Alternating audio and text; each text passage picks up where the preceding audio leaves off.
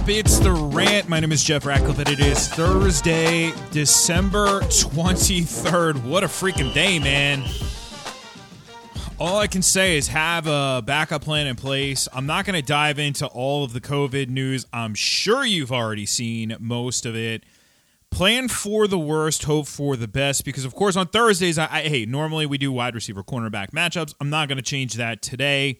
Of course, you can get updated rankings over at ftnfantasy.com, so make sure you head over there, check it out. Promo code RADPACK, you know the whole drill. Oh, by the way, fantasy baseball stuff going up. on a side note there, but I guess 'tis the season for that. 'Tis the season for wide receiver cornerback matchups as well. So let's dive into the upgrades for you. Jamar Chase, T. Higgins coming off of ugly weeks for fantasy purposes, but I think both of them are in a great spot to bounce back. And this is a prime example of why we can't use strength of schedule in the preseason for fantasy football purposes. It's eye candy, but it's completely worthless. Like, people are saying, oh, should I draft so-and-so because they have a better playoff schedule? Like, A, we're not guaranteed to make the playoffs, and B, a lot of ish is going to change by that point. Look at the Baltimore Ravens. We would have said, ooh, I don't know about that matchup for Jamar Chase and T. Higgins in the fantasy semifinal round, but lo and behold, you don't have Marcus Peters. You don't have Marlon Humphrey. You have instead Kevin Seymour, Tavon Young, and Anthony Averett. Seymour lightly used, 16 yards per catch, though, this season. Averett, 14.3 yards per catch, or 14.5, sorry. Ooh, that extra point, too, makes a difference. So I love these guys for a bounce back. CeeDee Lamb in a good spot. I know that the Dallas passing game has been spinning its wheels, but out of the slot, he's running 42% of his routes out of the slot. Against Danny Johnson, I like that. 15 catches on 20 targets, 2 of them going for scores this season. Amon-Ra St. Brown, if Jared Goff plays. And honestly, I know a lot of people want answers about all this COVID stuff. I can't give them to you. I mean, this is the worst part about all of this. If it was an ankle sprain, I have a good indication of how long these guys are going to be out for, or a hammy, or any of these common injuries. Even a concussion, I feel moderately good about reading practice reports and being able to read between the lines and tell you if they're going to play or not. I have no freaking clue with COVID. I have no clue. This is uncharted territory. For some of these guys, like Von Miller, to get back in 5 days, boom, back on the field, nobody, even bats an eyelash. For some of these guys, it lasts a little bit longer, and I don't know. I hoped. Here's a sentence I didn't think I was going to say this year. I hope Jared Goff plays. I really do. I actually may have to use him in a 2-quarterback league. But plus for Amon-Ra St. Brown, they really had a nice connection here, and the matchup is good for St. Brown. Out of the slot, which is 80% of the time for him, he's going to face Richie Grant, who 80%, well, that's another key number here, 80% catch rate allowed on the season. Opposing receivers have had at least a step of separation, 85% of targeted routes against him, so it's a great spot for Amon-Ra St. Brown to keep rolling. Cooper Kupp has a great matchup, whatever. Ho-hum.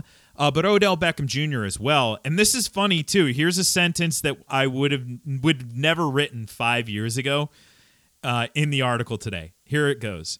The good news is that Beckham figures to see a lot of Patrick Peterson. Think about that 5 years ago when he was locked down, but now, he's been targeted in the end zone 9 times. I really like that number there, and he is certainly not shut down. So I like both Kupp and Beckham to bounce back this week. Christian Kirk, exactly what we expected. Stepped right in for DeAndre Hopkins, the exact same role, and that was the productive role. And also, he's going to see a lot of Xavier Rhodes this week. Rhodes is allowing 15.7 yards per catch on the season. I like that for Christian Kirk. Finally, Russell Gage. I know it isn't sexy. I mean, it's downright boring as far as I'm concerned, but he's the top wide receiver target. He scored a touchdown last week, which is not easy to do with Matt Ryan as your quarterback. And he's going to see A.J. Parker out of the slot. I mean, it's a good matchup on the outside as well, but he's primarily in the slot. I like this spot for him. 77% catch rate on the season is what Parker is giving up. So all of that bodes extremely well. It does. This week is challenging. if you want to take some safe points, I'm not going to hold anything against you because it's ultimately your team, but I wouldn't talk you out of it. You want to take some safe points. Take the safe points. And especially if you're listening to this before Thursday Night Football, which only gives you a couple hours here, but I know it's a quick pod, so you probably blast through it. Take the safe points. Last week showed us it's not going to take a lot to win these games. It's not. There are going to be some low scores yet again this week. And there are COVID situations left and right across the board. Take the safe points this week. Take them. Now, that may mean playing a wide receiver or two in a bad matchup in season long. Now, DFS, I'll fade these guys, but coming up after the break, a lot of shadow situations, so we're going to dive into the matchup downgrades.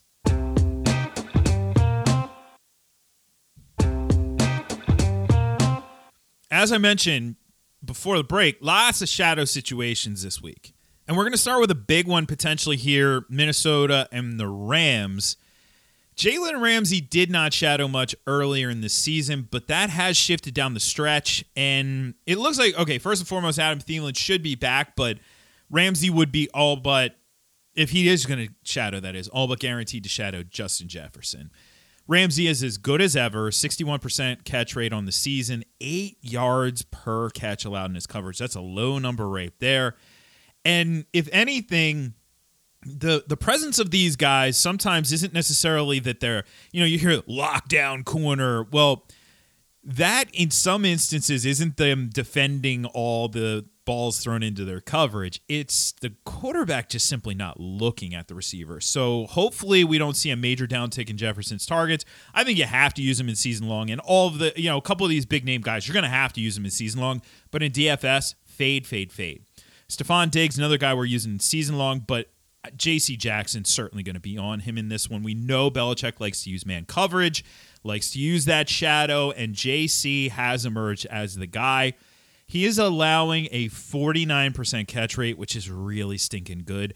He has made 20 plays on ball. That's the combination of interceptions and pass breakups. 8 picks, 12 PBUs equals very, very good. Wow. So given their tendencies, almost certainly on Stephon Diggs this week. Devontae Parker very likely will see a shadow from Marshawn Lattimore. He's kind of the perfect receiver for Lattimore to shadow. This is the type of receiver that Lattimore excels against. The bigger-bodied guy, maybe not necessarily the burner. The shorter, shiftier guys, that's where he may have a little bit of trouble with those guys. But this is a perfect shadow situation for him. He's allowed a 56% catch rate on the season, 13 plays on ball. However, there is a but. 16 yards per catch, 6 touchdowns allowed on the season. So it's not a completely unbeatable matchup here for Parker. DJ Moore may not see a shadow from Carlton Davis, but Carlton Davis's presence back for the Tampa defense is huge. Receivers are catching 70% of catchable targets thrown into his coverage. That's well below the league average of 84%. Terry McLaurin, I do expect him to see a shadow from Trayvon Diggs. He'll have Taylor Heineke back, but Diggs is going to be tough. 18 plays on ball this season, and he's really good in contested situations, which is interesting because McLaurin has seen a lot of contested situations. But 5 catches on 17 contested targets. That's all Diggs is allowing. So you fire the ball in there. If it's contested, chances are Diggs is going to win that situation. Devontae Smith against the Giants. I don't know if we see a full shadow from James Bradbury, but I would expect him to be on him a bunch in this one. Opposing wideouts are seeing just 9.5 air yards per target against Bradbury. What does that mean? Well, it means low upside from Smith.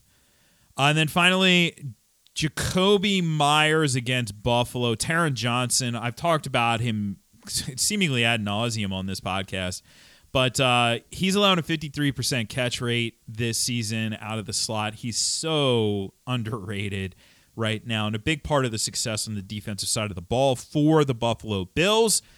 I don't like that for Jacoby Myers. I would expect this to be a ground and pound type game here yet again from the New England Patriots. So downgrading Jacoby Myers. Like I said with the COVID stuff, we're going to have to play each situation by ear. Make sure you have a backup plan if you are impacted. If you have Dalvin Cook, we know he's not going to play. Austin Eckler, I will say this. Eckler did make, he does a weekly podcast with Liz Loza, who's over at Yahoo, and he told her in that, on that show that he's pessimistic. So have a plan in place. If you don't have Justin Jackson, have a plan in place. If you had Taysom Hill, have a plan in place. Any of these guys who popped up later in the week, Brandon Cooks, Taysom Hill, guys like that, I don't think they're going to play. So have a plan in place. This is messy, and it's challenging, and it sucks, I know, but at the same time, we're all playing under these conditions. It's not like it only applies to you. I know it may feel that way, but it applies to all of us. So do the best you can to get through it. Of course, I'll help you out as much as I can over at ftnfantasy.com with my rankings. About to hit up a rankings update as we speak right after the pod here, getting the website all updated for tonight's action. So if you're listening before the Thursday night football game, I'll be back tomorrow. I'm going to dive into the remaining matchups and try and unpack as much of the COVID stuff as we possibly can. That is on the podcast tomorrow. In the meantime, at Jeff Ratcliffe on Twitter, #RatPack and ftnfantasy.com. All right, I'll catch you on the flip side for another edition of the pod. I'm Jeff Ratcliffe, and I'm out.